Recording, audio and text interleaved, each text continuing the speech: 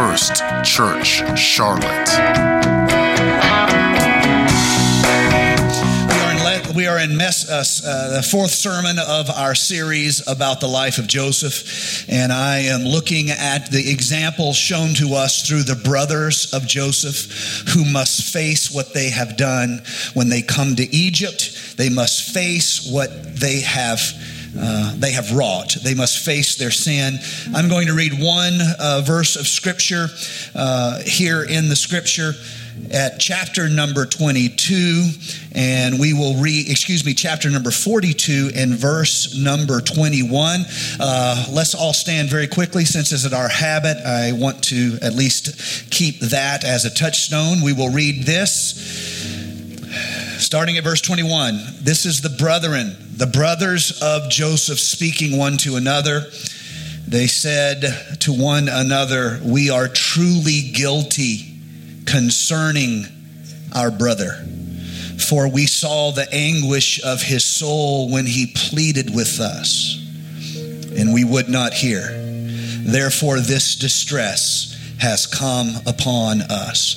So I'm preaching from this subject of dealing with our yesterdays. Before you're seated, fist bump your neighbor and say, "I know you have lots of sins in yesterday. I need you to make some progress with those here today."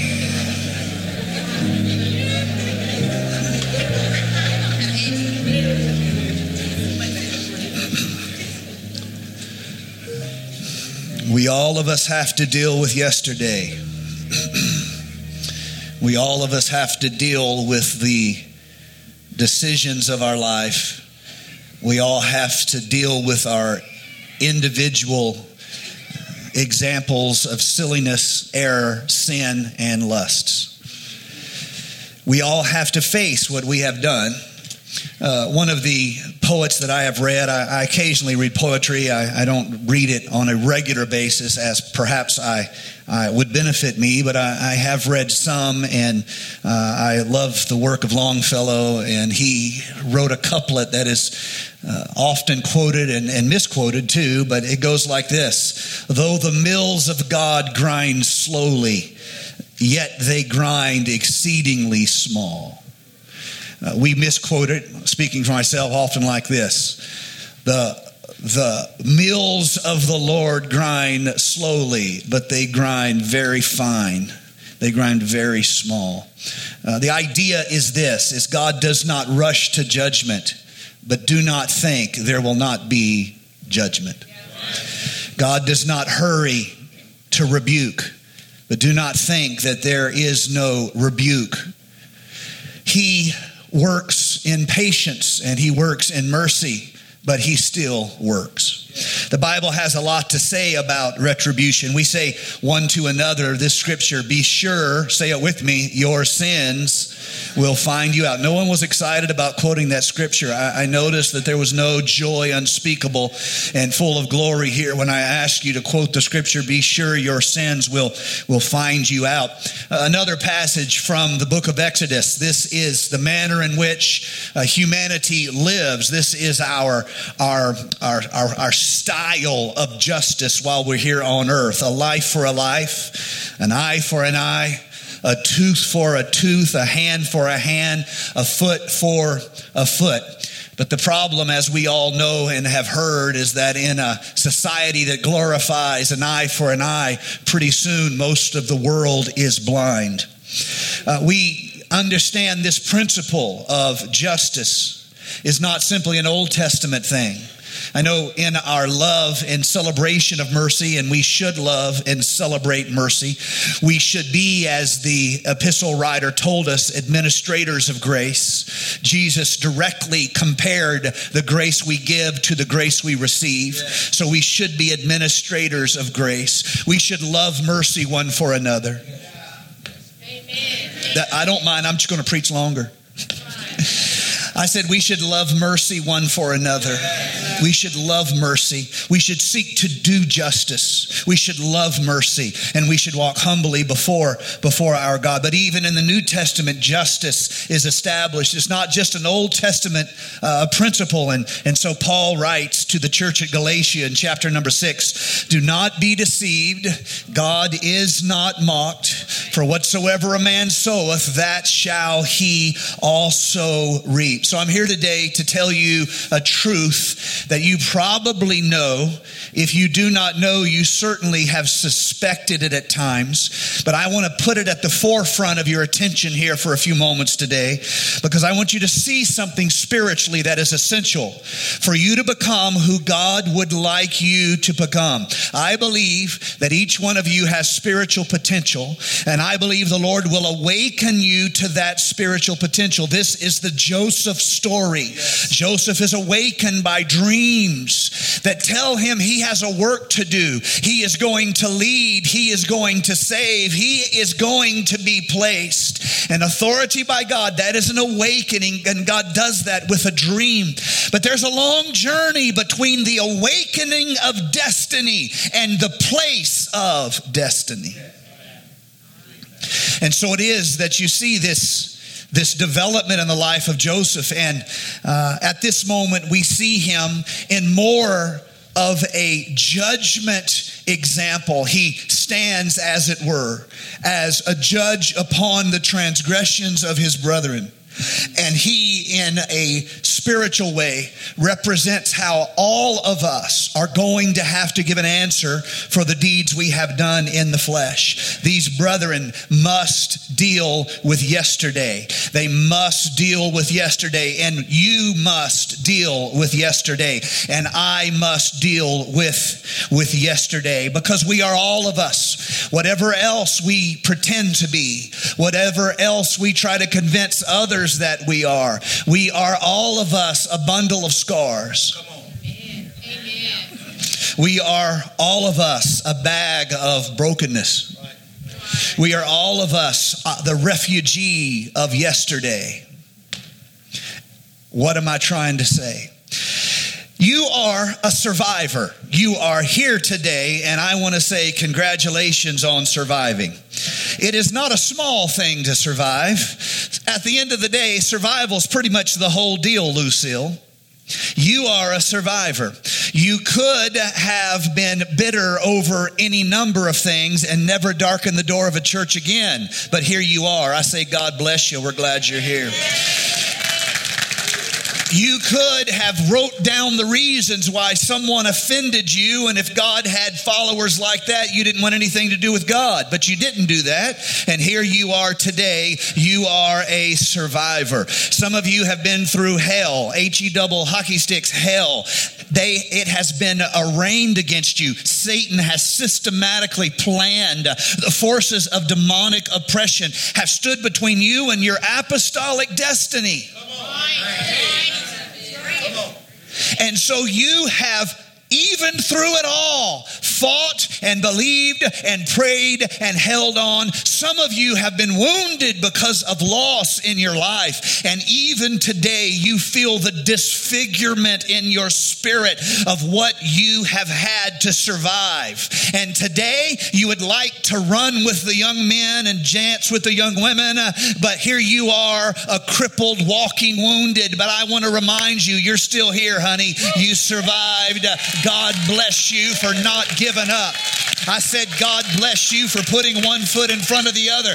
God bless you for saying, I'm not quitting today. God bless you for saying no to bitterness. God bless you for refusing to be a victim.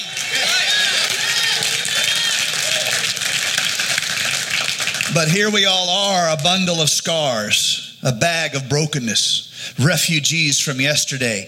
Hear me. Some of the things you had to do to survive were your plan for survival, not God's plan.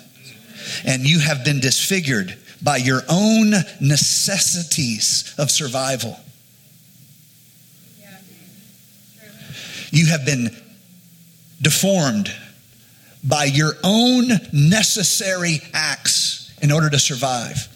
I would like to say that all of us always follow God's will for survival. And we get to the mountaintop, kick both heels, say in Jesus' name, watch 3 Because of the Times videos, and that's the end of that.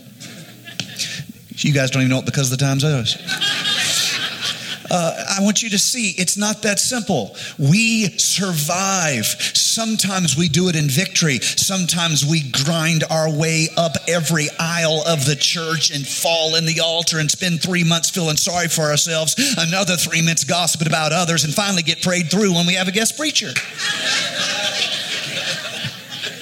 And you today are the product of your survival. But some of the things you do today are not what God would have you to do. It is your learned habits that you developed surviving. And so you're too quick to send an ugly word back when an ugly word comes to you because you developed that surviving. It wasn't God's plan. It was your necessary efforts to, and today you are, hear me, twisted, deformed by all the things you had to do to survive. And so here we all are before God, broken, scarred, but we're still here. God wants to begin a process in your life of healing that is not about your physical healing, but is absolutely 100% about your spiritual healing. God wants you to find a place of spiritual reformation, spiritual renewal, where you not simply are living out your survival toughness and your personal determination, but you are standing in His victory and standing upon His promise. How do I know He can do that? Because I've seen Him heal body, soul, and spirit time after time after time after time after time. I've seen people, I thought nothing would bring them back to hope. Nothing would restore their joy. But in the presence of God, the healing balm of Gilead flows down into their heart. And they do not simply overcome, they are more than conquerors. And so here we see these brothers, they have been sowing for a very long time, and today, the day of judgment has come. It has been 9 years since Joseph became the prime minister of Egypt. Remember, these were the brothers who threw him in a pit, plotted his murder, sold him into slavery, lied about his life to their father, washed their hands of him, and thought the story was over. But the story is never really over. We must face our yesterdays. Now they have come to Egypt, and now they have come asking for food. You see, Joseph is elevated by God as is appropriate. He has been where he was placed, and he has shown right living in every place, in every test. And now God has elevated him for the purpose for which he was always ordained by God to serve. And he has prophesied of 7 years of feast, followed by 7 years of famine. And so he placed over the resources of Egypt. He has done what all good stewards do, and that is this. They took the plenty of today and saved against the need of tomorrow. If any of you guys are living life, that might be a pretty good option for you to think about in your life. Take some of the plenty of today and save against the need of tomorrow. And so you see them doing that. And now Joseph is 39 years old, and the world, this whole region of the world, is in a deep famine, and there is bread in Egypt. And so in Canaan, Jacob, Joseph's father, hears that there is food in Egypt, and he sends his boys, those boys who hated their younger brother, those boys who were so dysfunctional in their competitiveness, and they're willing to do murder in the name of family to please the selfishness and the competitive lusts of their own heart and life. They are now sent to Joseph in Egypt. They don't know they are going to judgment, but that is exactly where they are going. They have no idea that Joseph is still alive, but Joseph is very much still alive. And when they get there, they do not recognize Joseph, but Joseph recognizes them. They see the emperor, so to speak, or the emperor's man, or the prime minister, you might think, the guy in charge. And they see him in his formal robes that signify the rank of Pharaoh's household. They see him in his pomp and circumstance. They see him with his court guard, and they see him before the honor of the people, the obsequiousness, the honor, the bowing of the people. That's how they see him, and they never think for a minute this could be the helpless boy who begged in tears, please don't sell me, please don't sell me, please don't sell me. And they hardened their heart and they sold him anyway. But the person who they have cast down is the person whom God has elevated. God loves to take the weak, and when he's done with them, make them mighty. And so here they are facing judgment. And the story is told very quickly. I want to tell you of not a complete story, because there's several pieces to it. But Joseph recognizes his brothers, and he begins to test them.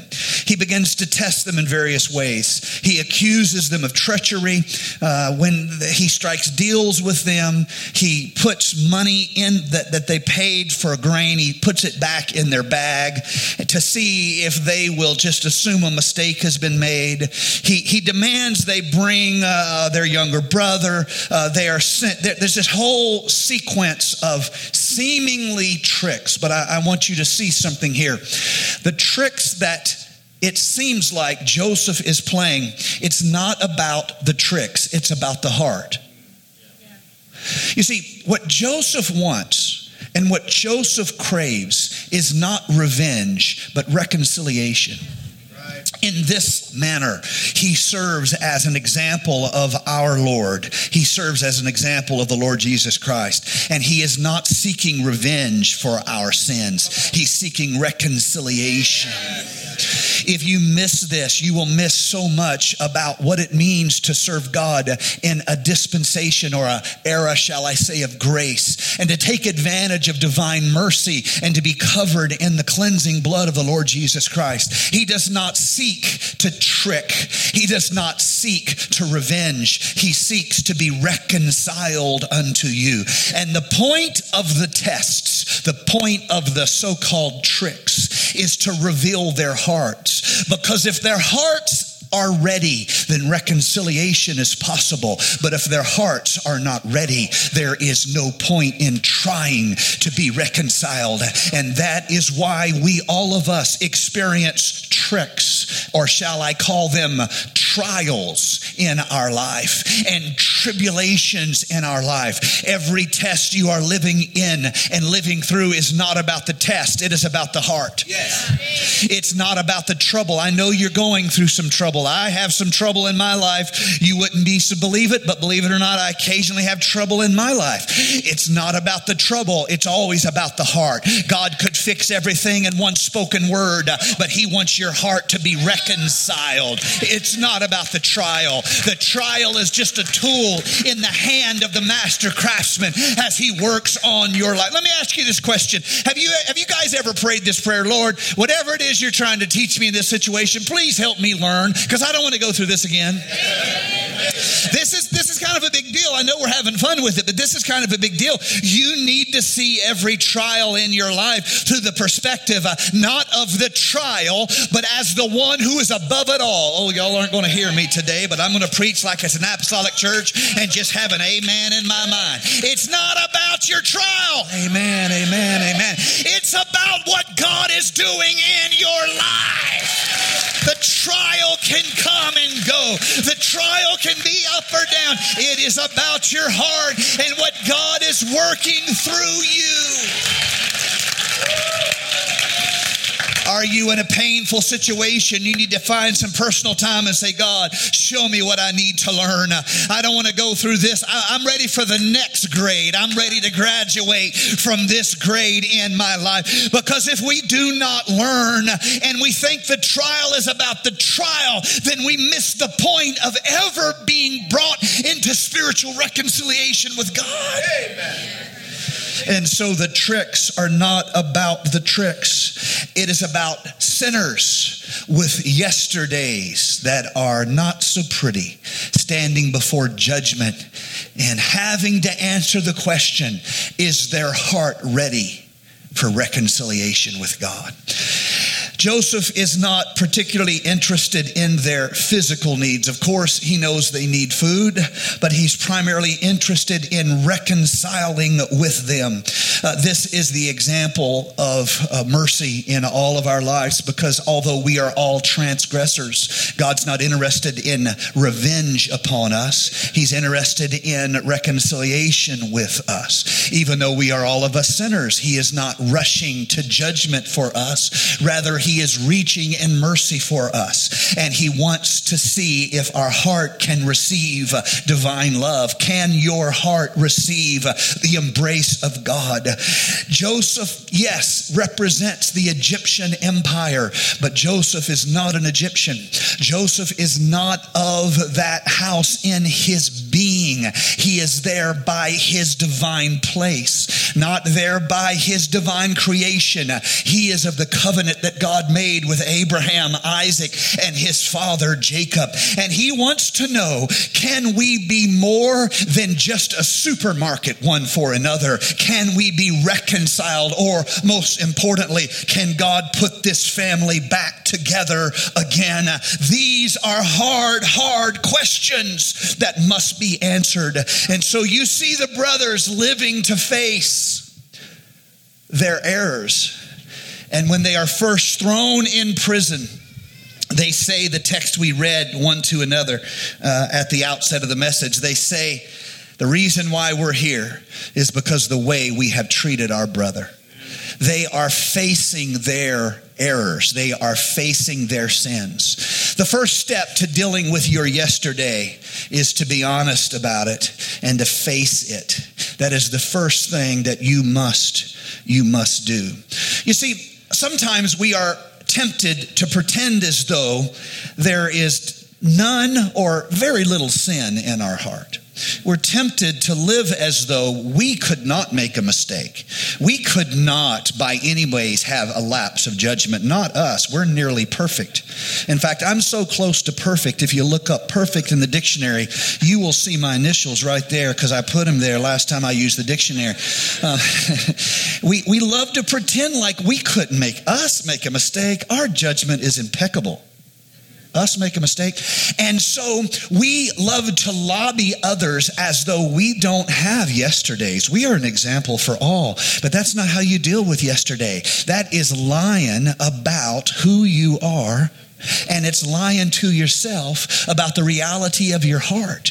Rather than pretending, it would be better to face it head on and say, we are here. I am in the current circumstance I am in because of the decisions that have brought me here. Ooh, no one was excited about that. They just, no, don't preach responsibility. That's just too much, too painful, a little too close to home. They said the reason why we are here is because what we have done in to our brother. They are facing it. You see, why is this so important? Why do we begin, hear me church, wherever you come from, if you want to go to God and be right, you start with repentance. Yes. I'm going to say that again, give you all a chance to say amen real loud, okay? No matter who you are, you come to God and you start with repentance. Yes. Men and brethren, what shall we do? Oh, here's an idea. First, all y'all suckers get to repenting as soon as possible. Right. Do you see? We come in repentance. That is being honest about us. That's being honest about who we are, the decisions we have made. We face the fact. You see, the problem with the Pharisee is that when he comes to church, he is really rejoicing in how good he is. And so he comes to church and he looks around and he says, Lord, I just want to say thank you that I'm not like that tax collector sitting over there. You know, that tax collector over there, he is no good. He's a dirty low down. But Lord, look how good I am. I'm thankful. I'm like you. I'm just nearly right up to me and you're buds. We're pals. I'm not like that tax collector. And so the Pharisee comes to God the wrong way. We don't come to God like a Pharisee. We come to God like a refugee.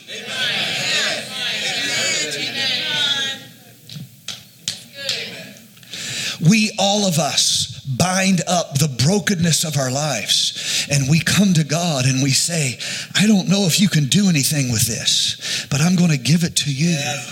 And we know the Bible gives us the promise, a broken and a contrite heart he will not cast out. And so we become those who celebrate mercy and celebrate grace because we carried the scars of our life into the presence of God. And we said, first of all, we would like to say we don't deserve to be here. First of all, we would like to say this is why, church, this is why confession as a spiritual discipline is so important.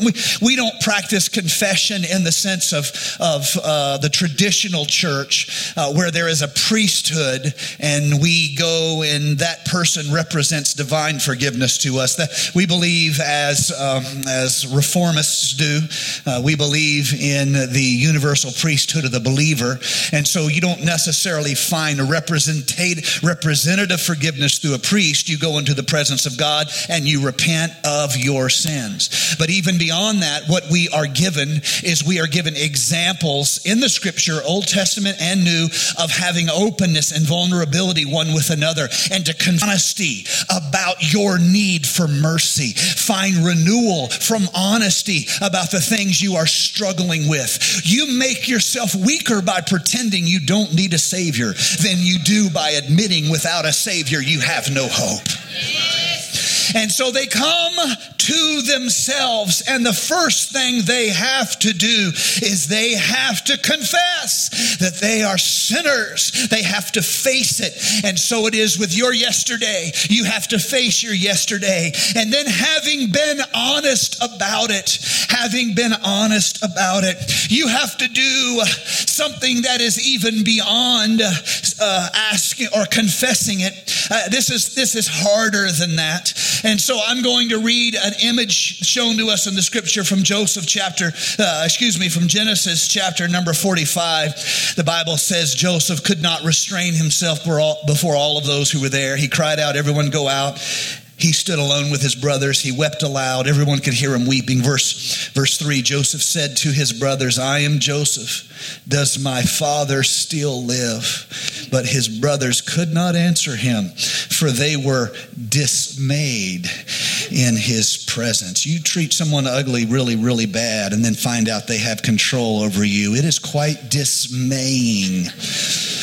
They were quite dismayed. He is not interested in revenge. He's interested in reconciliation.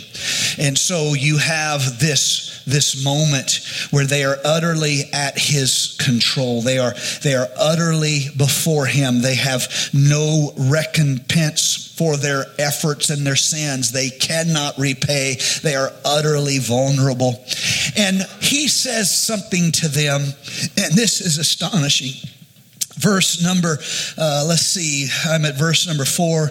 He calls his brethren close. He said, I am Joseph, your brother, whom you sold into Egypt. Watch this. But now do not be grieved or angry with yourselves because you sold me here, for God sent me before you to preserve life. This is what I want you to do to face your yesterdays. After you've been honest about them, I want you to see God in the broken pieces.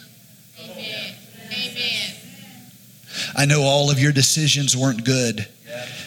And I know that not all the saints of glory applauded when you made bad decisions. I know the angels didn't dance a jig when you did what you did. And it was kind of a hot mess. But let me tell you about my God. The saints may not have understood and the angels may not have rejoiced. But my God could say, that's all right. I'll find a way to use it. I know it's ugly. I know it's sin. Oh, y'all, I know it's sin, but I'll find a way to use it. I know it's embarrassing, but I'll find a way to use it. If you have such a master craftsman, he does not need perfect materials. He can do stunning work with broken pieces. That's the story of the church. Come on down. Do you see? I love the image. I love the image. And I'm almost done, musicians, you can come. I love the image of Jesus feeding the 5,000. There's so much teaching in this moment where Jesus feeds the 5,000. But afterwards he does this. He says, gather up the fragments that remain so that nothing be lost. Most of my life of reading the scripture, I made the mistake of thinking in terms of that was leftovers. The Bible doesn't say extras. The Bible doesn't say leftovers. The Bible says fragments. A fragment is when somebody you don't know offers you the rest of their bread. You don't want a fragment. You don't want to eat. My wife will kiss me, but she won't eat after me. What's up with that? It's no one wants to eat after you. No one wants your fragments. Do you see this? How do we know there weren't leftovers? Because the Bible tells us that they gave out the miraculous provision as much as they would. And the Bible says afterwards the miracle stopped. There wasn't tables of extras. They gave out until the miracle was done and they stopped. And then they ate. But there were fragments. So it's like somebody taking a Krispy Kreme and having a little bit left and saying,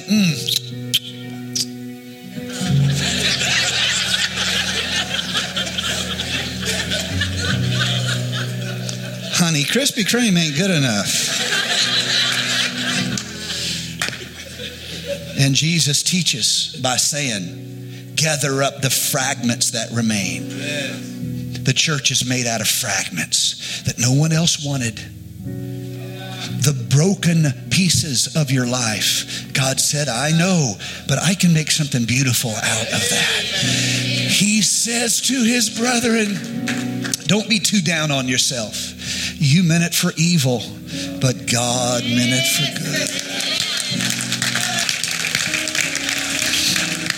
I want you to face your yesterday. I want you to be honest about your yesterday. I want you to pick up the broken pieces of yesterday. I want you to pick up the regrets, the shame, yes, the errors, the sins. I want you to gather them all up. And I want you to come to the master craftsman. And I want you to say to him, I don't know if you can do anything with the mess of my life, but I suspect that if I give it to you, you can do better with it than I can.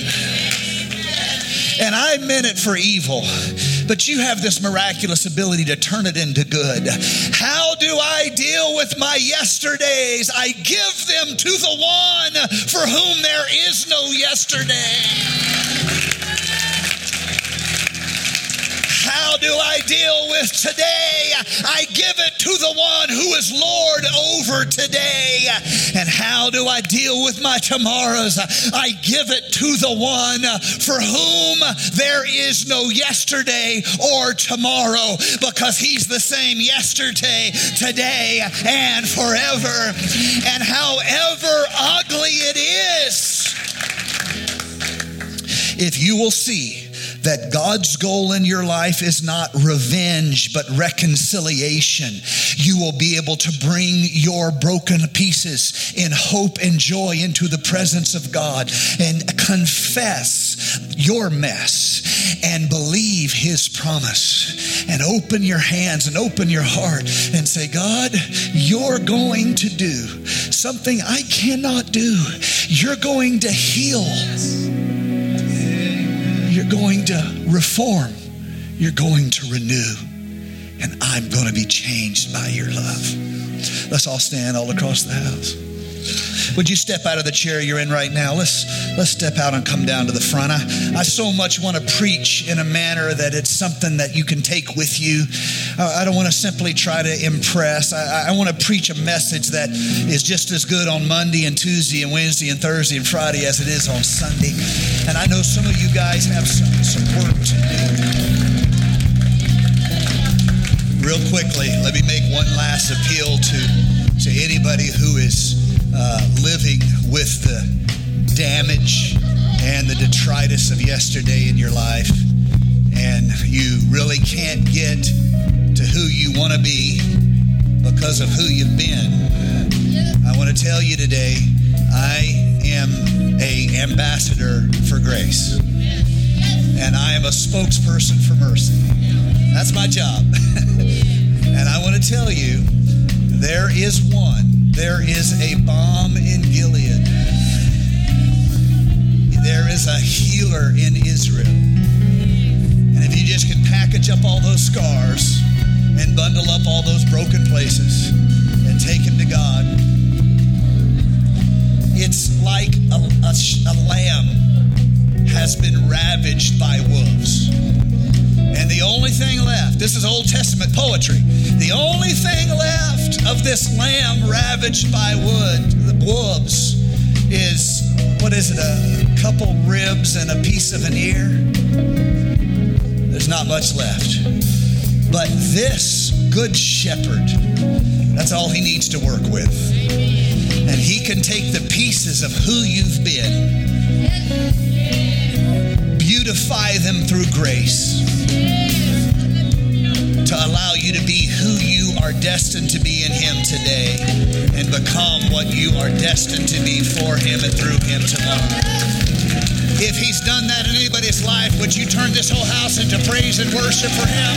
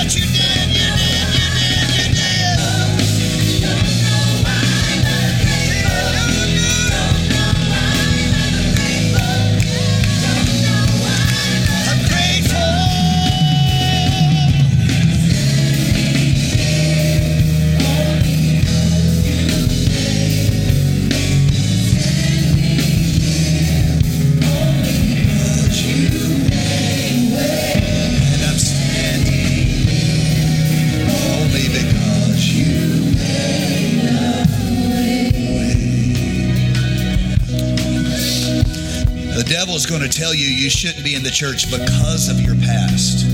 God's going to tell you should be in the church because of your past.